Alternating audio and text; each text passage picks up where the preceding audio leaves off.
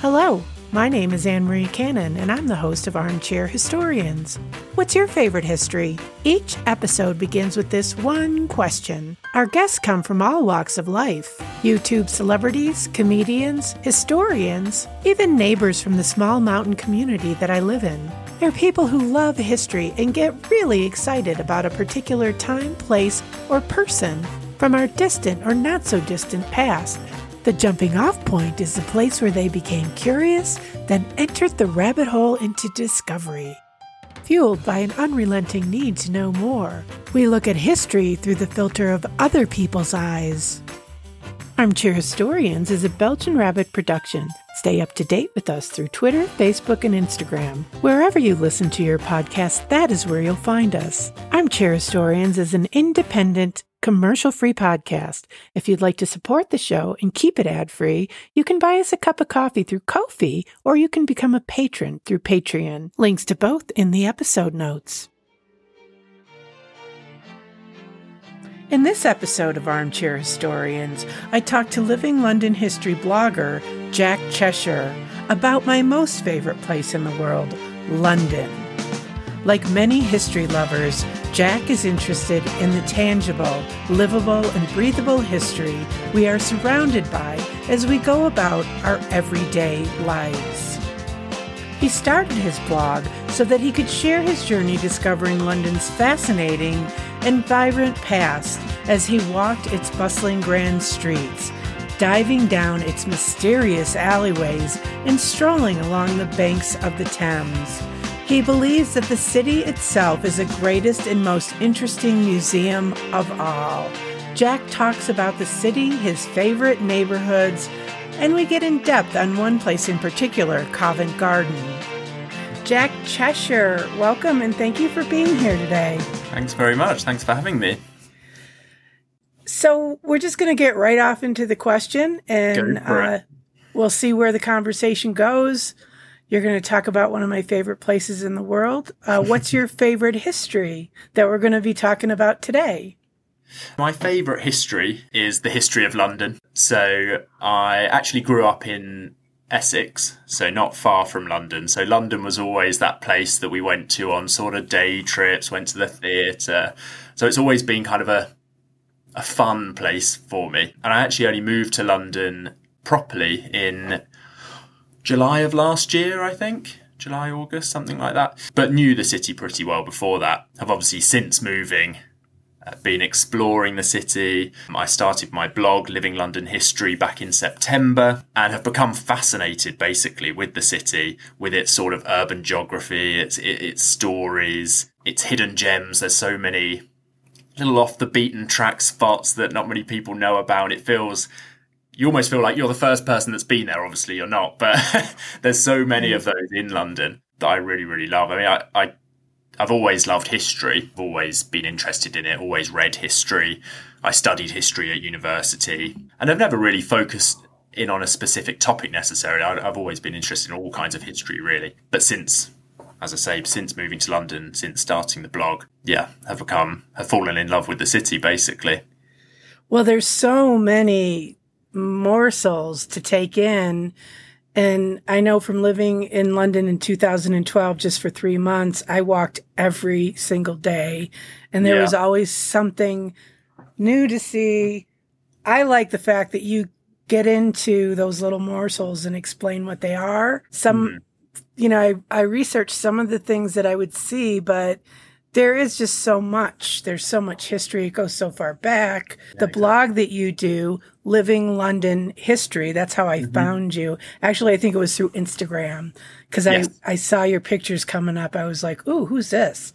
and then I looked at your blog. And so one of the other things you do with your blog that I absolutely love is you do self-guided walking tours with little maps. And then you explain each place. So tell us about the blog and, basically about your favorite places in London. So, as I say, always loved history.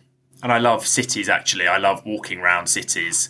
I'm a big fan of walking. Whenever I go and visit a new city, I try and go on a walking tour and, walk around with the local and that kind of thing. And Actually, a few years ago, I was reading a book. I was reading a biography of Samuel Pepys, brilliant book by Claire Tomalin. And when I finished the book, I wanted to go and see some of the places in London that he lived at, he worked at, the London that he knew. Obviously, tell us just a little bit about Pepys. He's a great resource. He is an amazing resource. Yeah, so he basically wrote a diary. The exact years I can't remember. It's roughly 1660 to 1669, something like that. Very detailed. He basically talks about what he did every day for 9 years or so.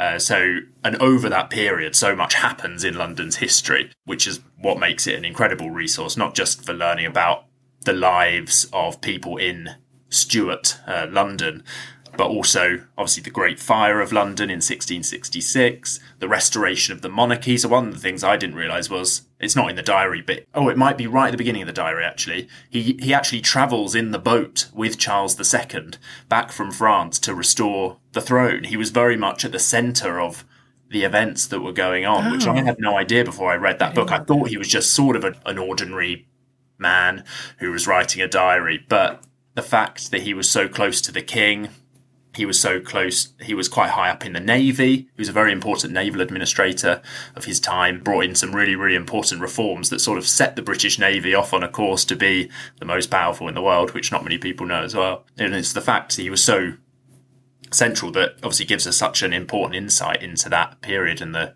big events, the Anglo-Dutch War as well that took place in that period. Those are the three sort of big events that he gives us an insight into. But yeah, an incredible resource for anyone studying London or just British history generally, really. So you read the book, and who was the book by? Claire Tomalin. Claire Tomalin. I'll put that in the episode notes.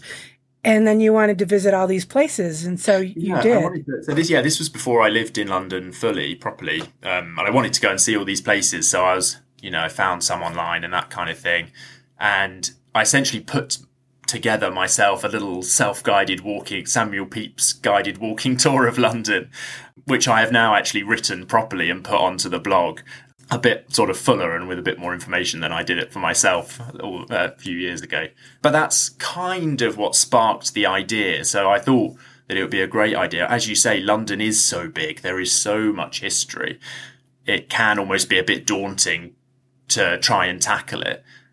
I thought it'd be a good idea to put together almost like bite-sized themed walks that people can go on, whether that's by area, by time period, or focusing on a specific person or a specific place that people could go on and then sort of gradually sort of get to grips with the city depending on their interests. So I've tried to do a variety so far. So yeah, I've done a Samuel Pepys one.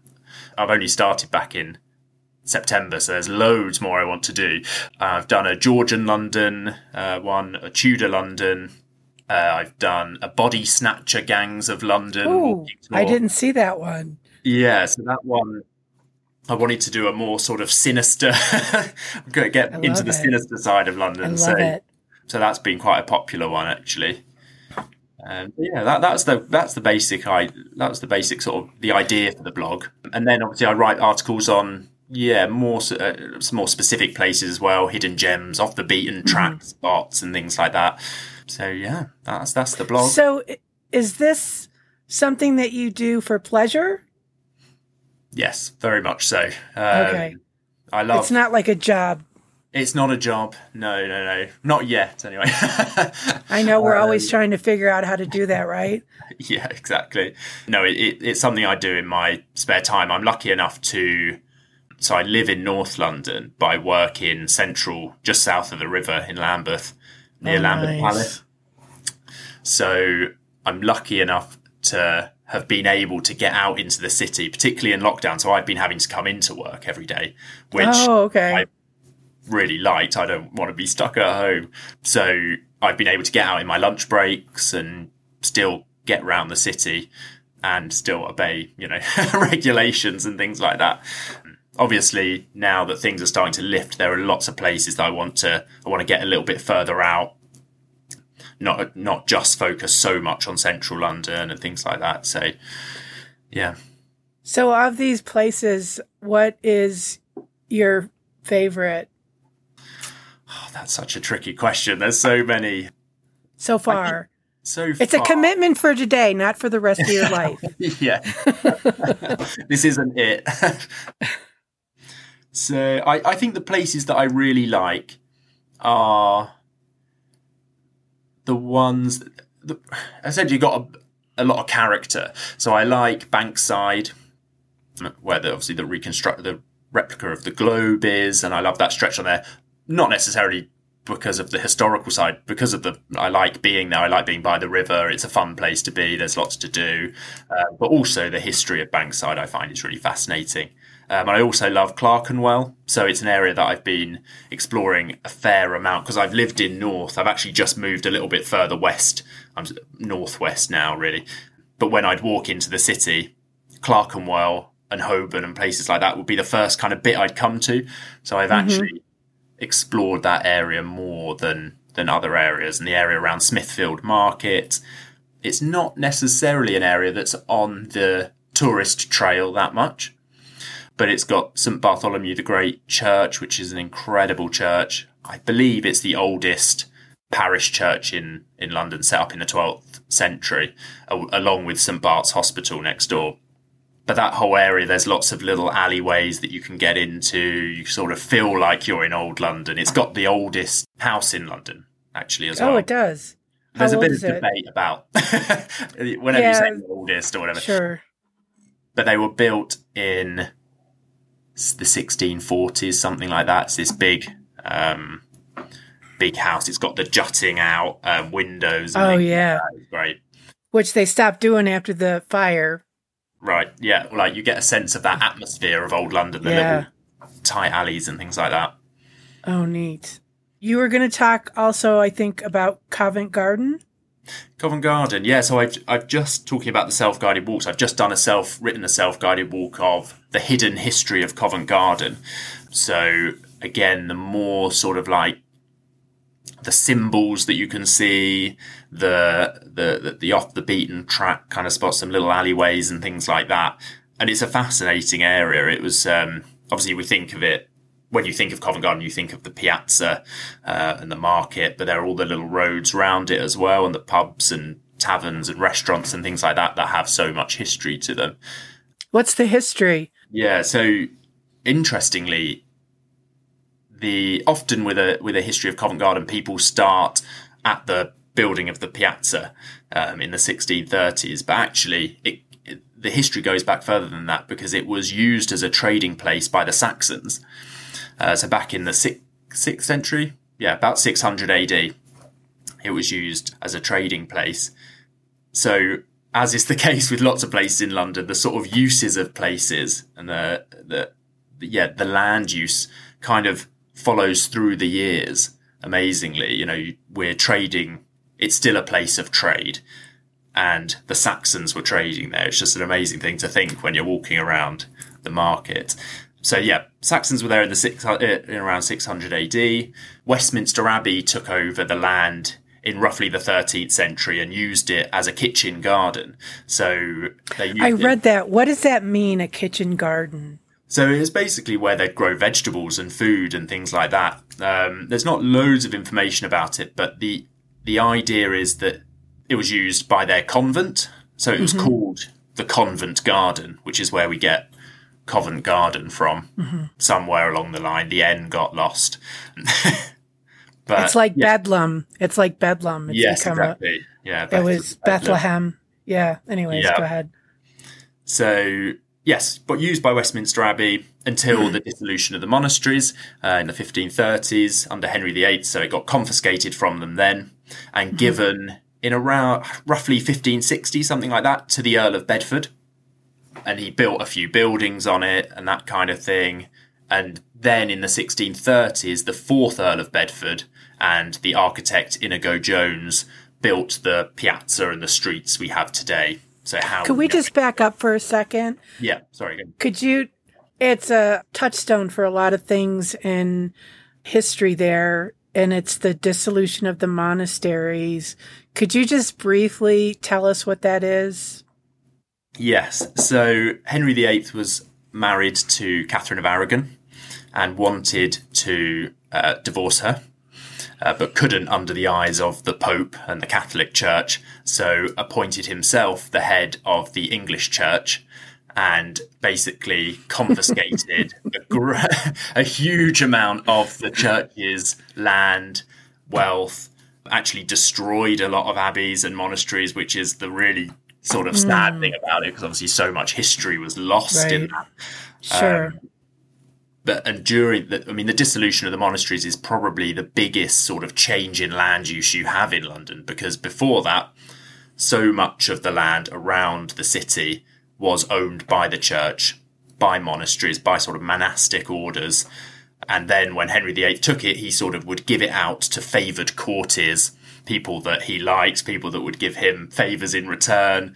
So that's how the land kind of passes into the hands of the aristocracy and gets built up over time. That's why so much of London still is owned by, the dukes and the earls and things like that, because they've never let it go. They've never sold it. But yeah, so that's the dissolution of the monasteries, really. But yeah, that was a big turning point for Covent Garden, because then it switched hands to did you say the Earl of Bedford or the Duke of Bedford? The Earl of Bedford. I think the Bedfords become a duke maybe later on in time. I'll have to double check that. What's the difference? Oh gosh, now you're asking. I don't feel bad then. The dukes are higher up, basically. Oh, okay. The Duke is higher up. Great. Yeah, the Duke is, I think, the highest level of aristocracy, bar the royal family, essentially. Okay, gotcha. Actually, some of the royal family are dukes, aren't they? Because you've got the Duke of Edinburgh and the Duke of Windsor, and so yeah. To be honest, the ins and outs that makes me feel better. I've written a work of historical fiction that's not yet published. That's why I was there in 2012. It's hard to keep a lot of that stuff straight, so I feel a little bit better. Yeah. I even there's a character as a child. He's trying to figure it all out, the differences between earls and dukes and all that. So yeah, it's almost it's complicated. It is complicated. That's it. So then it changes hands to the Earl of Bedford. And how do they use it? How does he use it? So as far as I can tell, they basically built a few buildings along the Strand, but other than that, they didn't use it for much, as far as I can tell. It was only in the 1630s with the fourth Earl of Bedford when they created Covent Garden, the square, the piazza we have today. So it was the first formal square, basically, in London. So some of the buildings that are still there today harken back to that time period? So the only building is the church. The only building. Oh, okay. So the oldest building on the piazza is Russell House. So if you're looking at the church from the market, it's on your right. It's kind of painted in orangey, like a peachy orange with white stripes. That was built in 1716. That's the oldest building on the okay. left. Because it was lost during the fire. Yeah. The fire didn't reach that far. It didn't. Okay. No. Lots of it was redeveloped in the 1830s, I believe. Lots of the townhouses were rebuilt. So, yes, 1630s. And so it was essentially built as a square, the first square that was built with townhouses for rich people, basically, in the aristocracy, to rent and to sell to his rich friends. So they moved in, but as the sort of 1640s and 50s went on, the market got a little bit bigger. So it started off with a couple of stalls that were allowed to set up there. But over time, it did start to grow. The real turning point, actually, again, was the Great Fire of London. So that was pretty much the city of London, the square mile. And it triggered a huge migration of people. 2/3 of the buildings in the city were destroyed and burnt down. So loads of people's homes were lost, and they essentially moved outwards into the suburbs, Covent Garden essentially being a bit of a suburb at that point. So the migration of people triggered a bigger growth in the market and just generally more people being around. and the rich people moved west. So they moved further west, built themselves some nice squares further west in Mayfair and places like that. And it became a bit more of a place where ordinary people lived and interacted, and the market got bigger from there, basically. Was it like a vegetable market and meat market? Yeah, fruit and vegetables, I believe. I'm not 100% sure on that, but it definitely started off as a fruit and vegetable market. I'm sure it sort of developed into other areas. The meat markets were in other places. So Smithfield was the main meat market. So I imagine it wasn't. Oh, yeah. I loved Covent Garden when I lived there. That was the one thing I would do one day on the weekend. I'd go down there. It's just so vibrant, so alive. I don't know how it is now, but because of the pandemic, but just so much going on. You'd be sitting in that building, and all of a sudden, the opera singers would start singing. Yeah. In the what is the name of that building? You said it. The Royal Opera House, or just inside. where you, Sorry. Yeah, inside where the market building. Yeah, in Jubilee. Yeah. Yeah. Yeah. Can't remember. And so they'd have performers in there, and then there'd be street performers on the street. And I would always get the seafood paella. They'd make it in this big open dish, which I don't think will ever happen again. I don't know. But, and then I'd go over to another food stall and get. In it. Yeah. Yeah, right.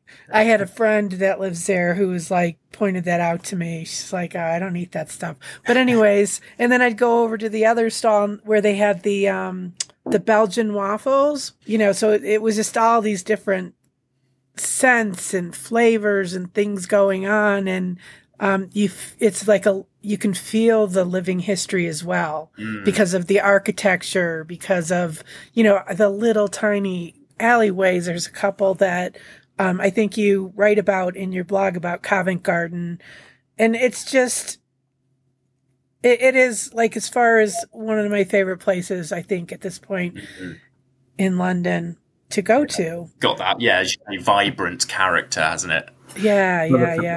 Which was what we like. Which there are a lot of those places there. So where do we see this history? Well, let's focus specifically on Covent Garden in pop culture.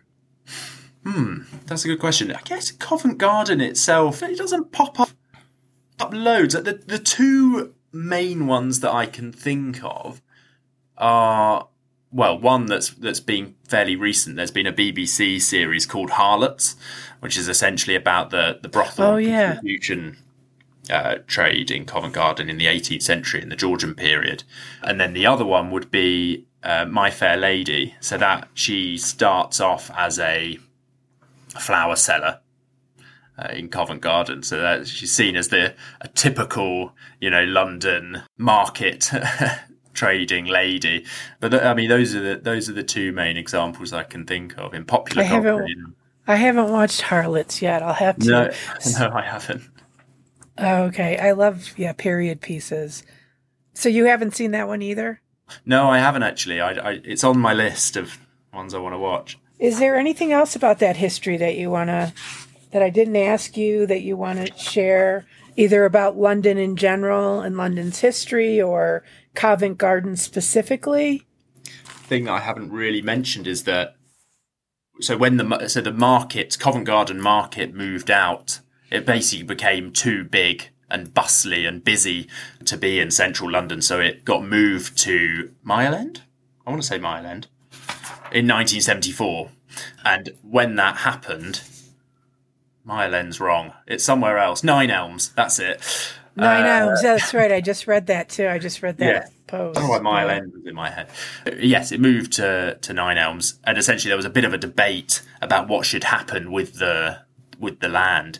So there was a plan that was drawn up to, I believe, tear down the market building, demolish a lot of buildings, a lot of the historic buildings. They were going to widen a road, which was going to essentially rip through the historic centre of the place. And thank goodness the locals, the Covent Garden locals, fought the case to keep this heritage. Obviously, partly because they were living there and it was their houses that were going to be destroyed. But the character of the area and the historic importance of nearly completely lost, which makes me shudder to think about it, to be honest. But I'm really glad that they fought for it, because I would have never had the experiences I've had there. Well, yes, exactly. It wouldn't be the vibrant, interesting area. It would probably be, a lot more boring. And we wouldn't have the sort of little hidden places that I have put into this walk that I've written, and the interesting little nuggets of history that you can find. Right. There's a lot of that in London. The town that I live in, actually, I run a tour business. So I do history tours and ghost tours. Mm-hmm. It's a small town in the Rocky Mountains, but it's a National Historic Landmark District. Same thing. In the 60s, they were building a highway that was going to go right through the town. Mm. And thankfully, there were people in town, and one particular man who had a lot of influence in Washington, and they were able to get this area designated as a National Historic Landmark District. It seems like a constant battle, though, that, the town that I lived in, they just, they're tearing down some of the historic buildings there that I grew up in, and it's heartbreaking. It is, yeah. And the thing one of the first things I noticed in London is how good they are at incorporating, like I think of Liverpool Station, and how they're really good at incorporating old buildings into new spaces. And, we can all learn from that. Yeah, definitely. I do. Yeah, I would agree with you there that London has done that very well, I think. I think sometimes it's gone too far in terms of the modern and, things like that. And there have been cases when history has been very sadly lost because of these projects and things like that. But generally, and I think it's something that people, hopefully, fingers crossed, are a lot more aware of now, that it's the places that have history and have heritage and character. These are the places that people want to live in. They're places that people want to spend time in. They're places that people want to go and drink and, go to them and spend time with their friends in. So they're incredibly important places. You can't have everywhere with just shiny tower blocks. No one wants to go to those places. And particularly now with the revolution, potential, working from home revolution and things like that. The history of the tower blocks or the skyscraper, is up for debate as well. So, things change, but people will always love character and history. They will end up becoming archaic. Yeah. People will try to save them and be like, Exactly, yeah. I think we've got, I'm not totally anti-skyscraper. I feel like some people in London are. But the new skyscraper has just been opened. I think it's finished now. It looks finished, 22 Bishopsgate, absolutely massive. And I don't really like it very much. This is one of the ones I don't like, because it's very blocky. It's essentially just a huge silver block. Like I quite like the Shard. Some people don't like the Shard. I like the Shard. Yeah. Some people like I'm not a huge fan of the Gherkin, but yeah, this one is very. It's got like 3 steps almost, and I just don't think it. I don't think it's done a very good job of blending in and being attractive. I'll have to take a look at that. When I was there in 2012, they were getting ready for the Olympics, so there was scaffolding everywhere. They were finishing the Shard. I feel like the Gherkin is London's Eiffel Tower in a way. Yeah, it's very iconic.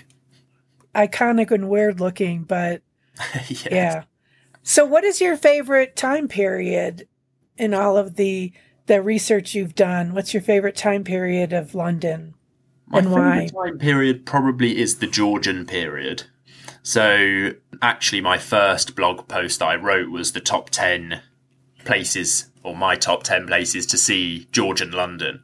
And it's a period that doesn't get as much publicity. We're not taught so much about it at school, so people know less about it, but it was an incredibly crucial period in the country and London's history, and a vast amount of the historic buildings that we have are from that period. So roughly what time period is that? Going to test me on the exact date. Early 18th century, I want to say like 1714 up to about the 1830s. So it's a long time period. Oh, it is, yeah. So it's the four Georges, basically. George the First, Second, Third, and Fourth. And then there was William IV, who sometimes gets tagged into that because he's a bit of an in-between. I didn't know that's why it was called the Georgian period. Interesting. Yeah. And what is it about that period that you like so much? Yeah, it's a good question. I think the architecture comes into it, I think. So generally love Georgian architecture, Georgian townhouses and things like that. One of the areas of history that I really liked when I was younger, sort of growing up and getting excited by history, was the sort of Napoleonic Wars, and growing up and reading the Hornblower novels. I don't know whether you've heard of them. Essentially like a naval officer during the Napoleonic Wars. So that period always interested me in that sense. And the French Revolution and that kind of thing. A lot happened during that time. A lot happened, yeah, exactly.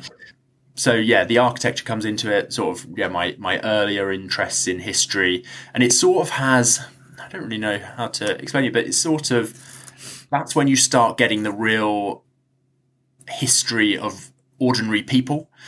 So there was big increases in literacy rates. Obviously, the world was being discovered. So these huge changes were taking place, obviously, with the French Revolution and that kind of thing. There was changes taking place on the continent as well. The sort of birth of the middle class. So you start getting the stories of ordinary people, basically, which I think is what I really like. Interesting. That is interesting. Yeah. I'm more interested in the people, the ordinary people, as you say. I'm more interested in their life and shining the light on that in my podcast even. Yeah. So that's interesting. Yeah. Oh, that's great. So that would probably be my top period, I'd say. And it sort of falls, as I say, it falls between probably, if we're thinking about how London history appears in popular culture generally, I think the Tudor period obviously pops up a lot as the backdrop to the Tudor drama. And the Victorian period appears a lot in terms of Jack the Ripper and Charles Dickens. Sure. So, and then the Georgian period sort of falls in between and doesn't really have that presence in popular culture, I'd say. So there's kind of more to discover for yourself when you're looking into it. Which surprises me because isn't that, I mean, that's after the fire and you're talking about the architecture and the building. It's kind of, rebuilding from the ground up and creating this new landscape. I think of where the baths are. Bath. Isn't that a big Georgian town, pretty much? Yeah. So Bath. So before I studied history in Bristol, Bristol University, and so Bristol and Bath are very big Georgian cities in terms of Georgian architecture and things like that. So Bristol, I think, in the Georgian period was the second biggest city in the UK because it was a port on the west side. So it would get all the trade in from the Americas and things like that. So there's some beautiful Georgian terraces in Bristol, which maybe is part of the reason why I also like the Georgian period, because that's when I was studying history. I lived there for another 4 years, so I only moved out of Bristol at the end of 2019, and I was always interested in the history of. I'm always interested in the history of the places I am too. Any history, like tell me. Yeah. There are actually in the United States there are museums dedicated to the fencing that they use in farms and ranches, barbed wire fence. Oh, really? There's actually history, like there are museums dedicated to that, and it's fascinating. You get lawnmower museums and all sorts of things. Yeah, anything like that I'm all about. And I guess that's the thing about Bath, because that was the last time I was in England. We went about 3 years ago. We were supposed to go last May, but of course, COVID, so we didn't. Mm-hmm. but we're always planning our next trip.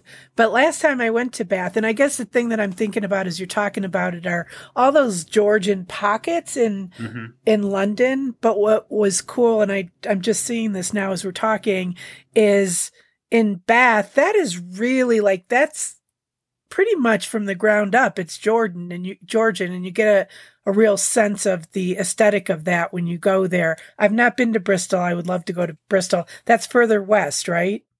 Yes. Yeah, so Bristol's about 15 minutes west on the train from Bath. So Bath, and people coming to the UK, tourists, particularly American tourists, actually, this is what so I worked in hotels, so it was all about sort of what the tourists are doing. And Bath and London were the two places that people wanted to go. Well, certainly London and Bath as a bit of an extra potentially, but Bristol was never really on people's list. People hadn't really heard of it as a place that you should necessarily go to as a tourist. But there's so much there. It's an amazing city. Really, really interesting. Okay. Loads of history. They've got a whole like food city thing going on at the moment. So they're a real sort of food hub, loads of food festivals. It's a very sort of festival-y city is how I describe it. That's on my radar now. Maybe our next trip. We want to go to Scotland too, but I don't know. We'll see. There's so many places to go to. You have to go to Edinburgh if you haven't been. Edinburgh is... Yeah. I haven't been. I love Edinburgh. I've been probably 5 or 6 times because I've been there for the Fringe Festival. The Edinburgh Fringe Festival, which is essentially it's like a theatre and dance and performing arts festival. Oh, okay. It's incredible. I love it. I was so sad to not be able to go last year, but hopefully it'll be on again this year. But who knows? Yeah, hopefully. Is there anything else that you want to tell me about the history first? No, I don't think so. Nothing specific. And where do we find you? So my website is livinglondonhistory.com. So you can sign up for email. I've got a weekly newsletter, which you can sign up for on there. You can also find me on Instagram, Living London History, Facebook, Living London History, Twitter, and I'm also on TikTok now. So that's exciting. Oh, have you figured that out? I'm going to follow you. Yeah, I feel like I've figured it out now. It's quite an easy platform to use, actually. I was surprised. I was quite wary of it, and then once I started using it, I was like, oh, actually, this is quite easy to use. I tried it like once or twice. I'm on there, but there's so many platforms and so many. Yeah, there's only so many places you can put your energy. Have you heard of Clubhouse? That's another new one. No, I haven't. What's that? I don't really know. I just know that I've been invited by my guest that the episode's going to drop tomorrow. And it's like this new thing. So I've been trying to at least explore these new social media platforms because you never know when the one I'm using is going to become obsolete. And you can actually do, I guess you can do live episodes as a podcaster from there, but they're like chat rooms, and I don't know. I'll send you a link if you're ever interested in trying to figure it out. I'll send you an invite because I have 2 to send, and you can look at it. Maybe you can make sense of it. So anyways, that's another sidebar. I really enjoyed talking to you today, Jack, about my favorite place in the whole world. It's always a pleasure to visit. And since we've been, in this pandemic, I've really enjoyed virtually going back through your blogs and your self-guided walking tour. So thank you so much for being here today. No problem. Thank you.